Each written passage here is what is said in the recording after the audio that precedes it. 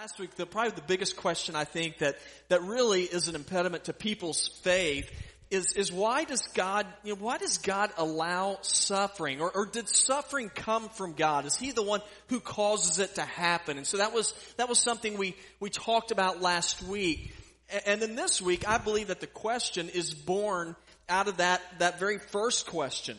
Because there's a lot of you, and I know some of your stories, not all of you, but I know many of your stories, and there's been things that have happened in your life that you would look at and you say, I've had things that have happened that have not been fair. I've had things that have happened in my life where I have been wronged, and all these different things, and then here comes the next question. Why should I forgive? Whenever I've had things that have happened to me that haven't been right, that have been done to me, and I have been innocent, why in the world should I forgive? And that's the question that we're going to be looking at today, because I think forgiveness, at least it is for me, I think it is one of the more difficult subjects to actually tackle. Now, I can do a really good job of talking about forgiveness. Where I struggle is actually practicing forgiveness. Wouldn't it be nice if just the stuff that you talk about, that it was just sort of, that's all you had to do? I'd be phenomenal. If the only thing I did was just talk. But unfortunately, we got to live this stuff out. And so, the question is, how do we forgive? And I think some of us sort of approach forgiveness like a little boy who was at a park, he was sitting on a bench, and it was pretty obvious he was in quite a bit of discomfort. And so he's sitting there, he's kind of wiggling around, and a man walked up to him and said, "Are you all right?" "I'm fine." He said, "Well, why are you wiggling around so much?" He said, "I'm sitting on a bumblebee." The guy said, "Well, then stand up." He said, "Well, I figure I'm doing him more harm than he's doing to me." Now, I think there's some of us, and that's the way that we practice forgiveness. We say, I'm not going to forgive because I'm going to make that person hurt as much as they are hurting me. But I promise you, that is not a successful way to deal with hurt and bitterness and feelings of being left behind. And so today what we're going to see that God has called His people to be forgiving. And so today in our scripture, we're going to be looking at Ephesians chapter 4, verses 30 through 32 in just a few moments. But we're going to see Paul sharing with us that a distinguishing mark of a person who follows after Jesus is a person who will have forgiveness in their life. A person who will actually practice forgiveness. And so Paul lets us know God has a high calling upon believers. And part of that calling is to be a person of forgiveness. Now, as we look in Ephesians 4, I'll just give you a little bit of background information. The town of Ephesus, it was actually a city. It was one of the largest cities in the ancient world. So it was a big deal. It was a town that was on a port, so that meant there's a lot of business that traveled through Ephesus. There was a lot of banks that were there. It was a very international community because so many people traveled through it. And Paul, of course, being a preacher, saw this as a great opportunity. Saying there's so many people from all over the world coming through Ephesus, we have a chance to tell them about Jesus, and then they can spread it to wherever they are, wherever they're from. And he let them know a great way to spread the message of Jesus, to show people what it means to be a follower of Jesus, is to practice forgiveness. And that sounds good. It sounds very simple, but I believe one of the most complicated commands that God has given us in Scripture is to forgive. And so the question is, why should I forgive? And hopefully in these 3 verses that we look at today, we're just going to see some basic reasons why God has called us to forgive. And here's the very first thing that I see. One of the reasons why we are to forgive is because of this. A lack of forgiveness will actually enslave you. If we are not willing to forgive, we can actually be enslaved by anger and hurt and bitterness. Now I'm going to read to you from verse number 30. It says, "And don't grieve God's Holy Spirit, who sealed you for the day of redemption." Now, Paul wrote this letter of Ephesus to the church that was in Ephesus. This is a letter that is addressed to Christians. In chapter 1, verse 1, he said, "Paul, an apostle of Christ Jesus by God's will, to the saints and believers in Christ Jesus at Ephesus." Now, I tell you that because this command that he is giving people about what they're to do in their living, it was directed towards Christians. That means that this text today, it is also applicable to us. It speaks to us. The commands that are being given here are commands that still are in place and to be put into practice today. And one of the instructions Paul gives is he says, do not grieve the Holy Spirit. Now, what is that? Don't grieve the Holy Spirit. The word grieve, it means to cause pain, to cause sorrow. Now you might think, well, how in the world can I cause the Holy Spirit to feel pain, to have sorrow? And we can cause the Holy Spirit to be grieved, to have sorrow and pain. Whenever we make the decision that we are going to follow our own way instead of following after God's way. You know, when we grieve the Holy Spirit, when God says, this is the path I want you to walk on, and we look at that path and say, hey, thanks for the advice, but I'm going to choose this road instead. And God says whenever we do that, in verse number 18, it says we are walking in darkness whenever we do that. And so we grieve the Holy Spirit. Now, what's wrong with darkness? Well, I mean, one thing that's bad about darkness, you can't see. Right? Now, those of you who have children, you remember when your kids, Hot Wheels were a big item in our family. And so our boys would have Hot Wheels. And, of course, because they were so good at cleaning up after themselves, they'd leave those little pieces of iron, you know, all over the floor. And then I'd go into the room in order to give them the fatherly goodnight kiss and to pray for them. And I'd walk in there and I would step on one of those cars. I hate darkness. And I think they did that on purpose because they wanted to know what was going to come out of my mouth. And so I would just, of course, I would begin to quote verses as I would step on those cars. I mean, it was awful. Now, I hate darkness. Now, if I don't want to be in darkness, what do I need? I need the light. And here's the neat thing, is that Scripture tells us that we are in a world of darkness, but Jesus came here in order to point out the path to life. Jesus said in John 8:12, I am the light of the world. Anyone who follows me will never walk in the darkness, but will have the light of life. See, the great thing about light is that it points out pitfalls so that we can avoid them in life. And so what God and what Paul is telling us right here, he says when you walk in the light, it leads to life. But if you walk in darkness, it always leads to destruction. It always leads to destruction. Ephesians 6:11-12. Paul said, put on the full armor of God so that you can stand against the tactics of the devil. For our battle is not against flesh and blood, but against the ruler, against the authorities, against the world powers of darkness, against the spiritual forces of evil in the heavens. When we walk outside of God's leadership, we walk in darkness. Guys, let me tell you something. When I look at the news and I see what's happening in our world, I can say with great confidence, we are walking in darkness. This past week, I'm sure many of you were like me. You watched the news. And you turn it on and you're like, what in the world is going on? And you see those shootings, that shooting down in Florida. And I tell you, I see that and I believe Scripture more and more. We are living in a world of darkness and we are asking the question, how in the world can we change things? Let me tell you something. There's only one thing that's going to change things. It's Jesus. We are in darkness, and when we are in darkness, the call is for us to have light. See, whenever we follow the light, Jesus demonstrates to us forgiveness, His forgiveness. If you desire to live an unburdened life, if you desire to move beyond your past, then there has to be a willingness on your part and my part to say, Jesus, wherever you light the way, whatever your word says, God, I am going to walk on that road and not my own road.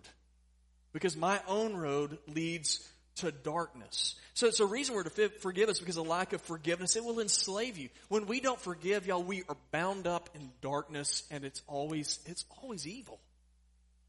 But there's another reason we've been called to forgive. Forgiveness removes anger. It gives you freedom from anger when you forgive. Verse number 31. I like this verse because, I look at that and I think, oh, this is going to be an easy one. All bitterness, anger, and wrath, insult, and slander must be removed from you along with all wickedness. You got it covered there, doesn't he? All right, here's the things I want you to remove from your life. It says, I want you to remove bitterness, anger, wrath, insult, and slander. And then just sort of as a catch-all, and go ahead and all wickedness while you're at it. Like, I look at that and I'm thinking, well, that's not real easy. But it's a good thing if we can do it. Now, whenever we have forgiveness, we are willing to forgive. These are the things that will begin to slide away from your life. But if you don't practice these things and you hang on to these things, there's damage. There's damage on its way. I love the story of a guy. He's driving his car and he's coming up to an intersection and the light turns yellow. Now, we all know, you know what you're supposed to do when the light turns yellow, right? Slow down, right? So it's the light turns yellow, and the guy, he begins to slow down because it's turning red. Well, the lady behind him, she wants to make that light. It's like my wife, Emily. And she is she's ticked off, So she has to slam on her brakes before she hits the guy in front of her. And so whenever she does that, she is lit up like a candle. And she's laying on her horn. She's screaming at the guy. And she's doing all these obscene gestures. And she's going bananas. And she hears a knock on her window. And she looks over and it's a policeman. And the policeman said, "Ma'am, I'm going to need you to get out of your car." So she gets out of the car. He said, "I need you to put your hands behind your back." He cuffs her. And he puts her in his car and he takes her down to the station. She has no idea what's going on. Well, after about an hour, he comes in. He said, "Ma'am," he goes, I'll tell you what happened. He goes, "I saw what happened whenever you came up behind that guy." And he said, "I saw all your gestures. I saw you screaming and honking your horn." He said, "But I was looking at the back of your car." And he said, "You had a bumper sticker on it." And it said, "What would Jesus do?" And then it had another one on it that said, "I love my church." And then it had another one on it that talked about love. And he said, "And I automatically knew that you had stolen that car." Now, it doesn't matter how good of a person you are. If you're a really good person and you allow bitterness to take hold in your life, you look like a raving lunatic. Being controlled by anger is always devastating. In verse number 31, Paul gave a very extensive list about the stuff that you are to begin to put aside in your life. He says to get rid of bitterness, anger, wrath, insult, slander, wickedness. And they are all related evils. But it's interesting to me that he starts off with the word bitterness. He says, remove bitterness from your life. That word bitter, it's referring to a poisoned dart that's been shot into your body. And if it shoots into your body and you just leave it there, you know what it does? It infects you. It infects every part of you. It affects your organs. It begins to affect what comes out of you. Everything is affected. That's what bitterness does. When we hang on to bitterness, it damages us. It causes us to hang on to things that are not healthy for us, that we should let go of, and it lays waste to anything inside. Now, I know we've all been wrong before. Everybody in here has been wronged. Everybody in here has had things happen to them that have been absolutely not fair. And if we hang on to all those wrongs, they will begin to fester inside of our lives and we will become ruled by our passions. Verse 27 tells us, do not give the devil an opportunity in your life. That word opportunity, it means foothold. Now, if you're a climber, you know the importance of a foothold. A foothold is what allows you to get leverage, to pull yourself up, to be able to conquer the mountain. Paul is saying if you give the devil a foothold in your life, which oftentimes is bitterness, he said then the devil will get a grip in your life and he'll be able to climb in your life until he conquers you. Satan is looking for any way he can to get a hold in our lives, and for many of us it's bitterness. So he said, how does forgiveness come into play then? Well, forgiveness allows us to gain control of our lives from hurt emotions. See, if we don't get control of those emotions and the hurts in our lives, then what can happen to us is what happened to Cain back in the book of Genesis. You might remember Cain became jealous of Abel and the offering that he gave. And God noticed it, and God said this to Cain. He said, you will be accepted if you respond in the right way, but if you refuse to respond correctly, then watch out. Sin is waiting to attack and destroy you, and you must subdue it. Cain didn't subdue it. We all know what happened. He killed his brother, and it destroyed his life.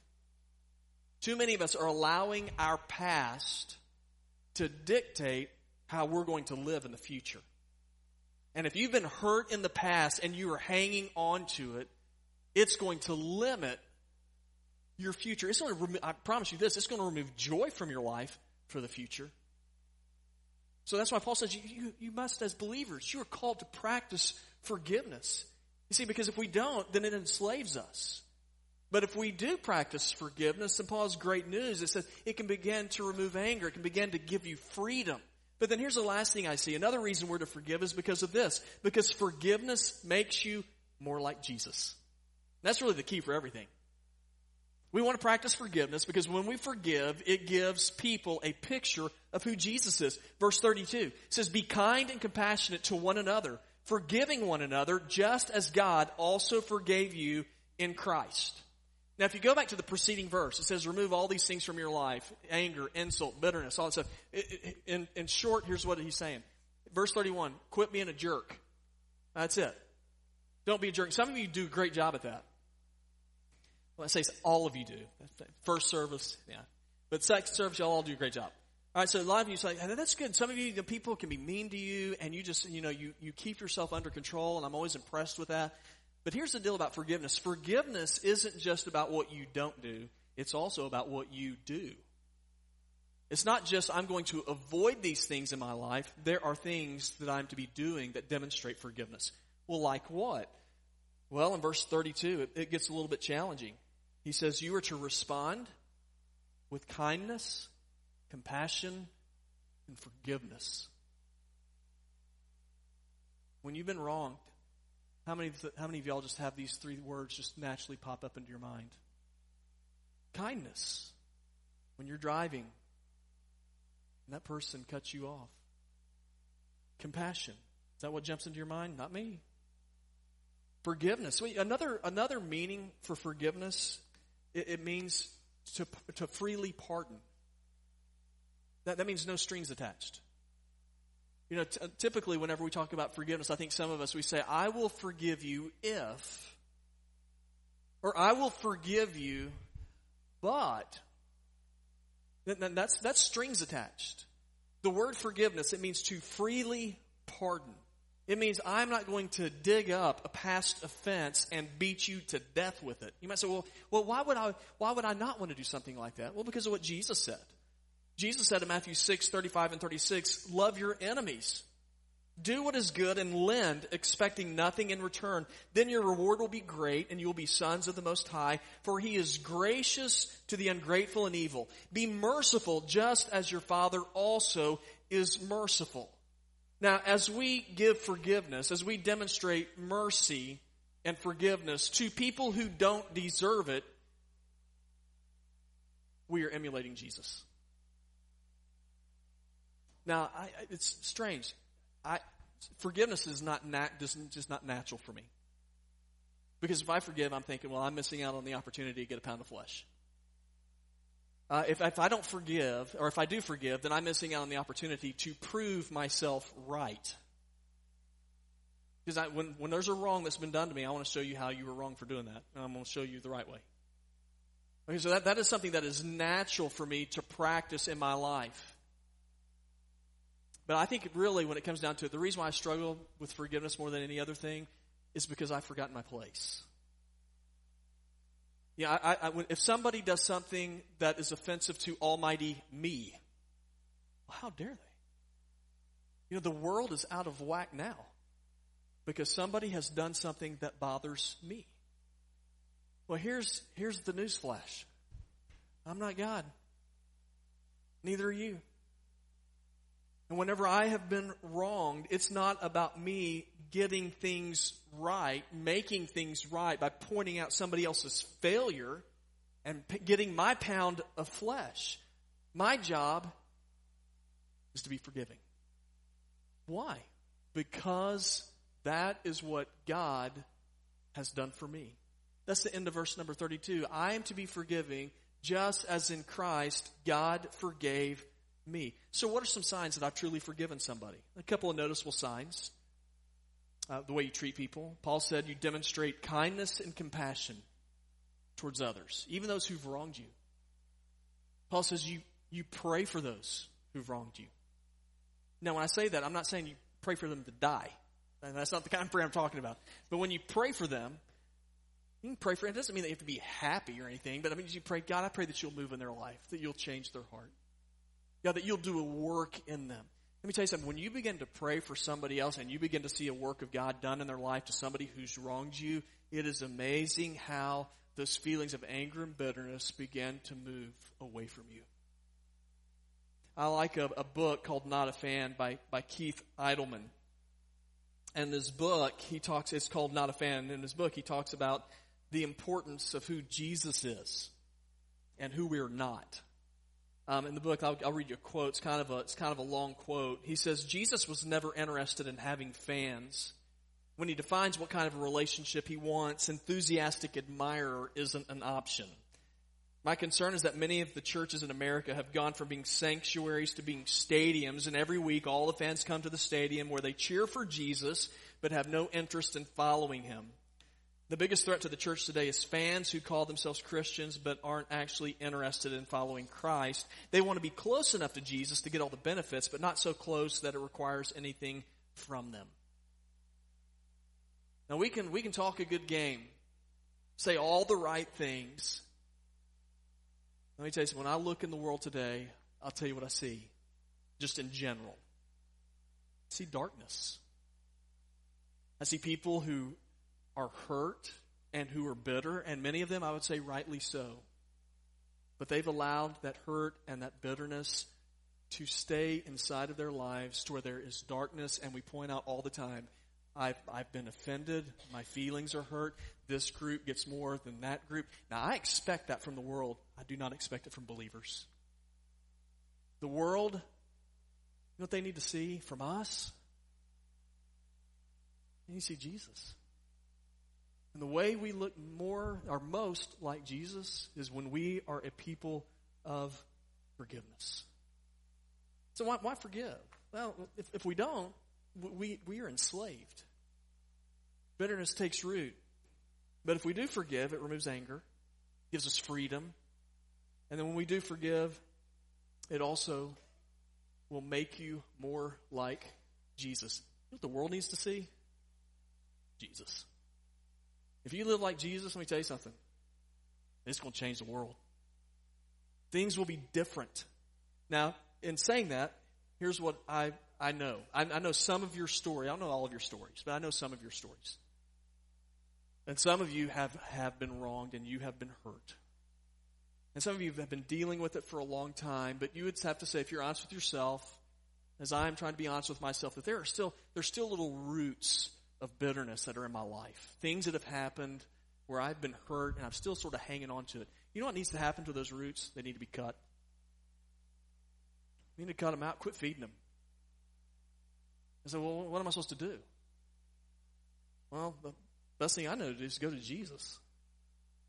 Say, Jesus, these are the things that I have in my life. This is where I've been hurt and I've been wronged. And God, I have not let it go. But God, I want to be like you.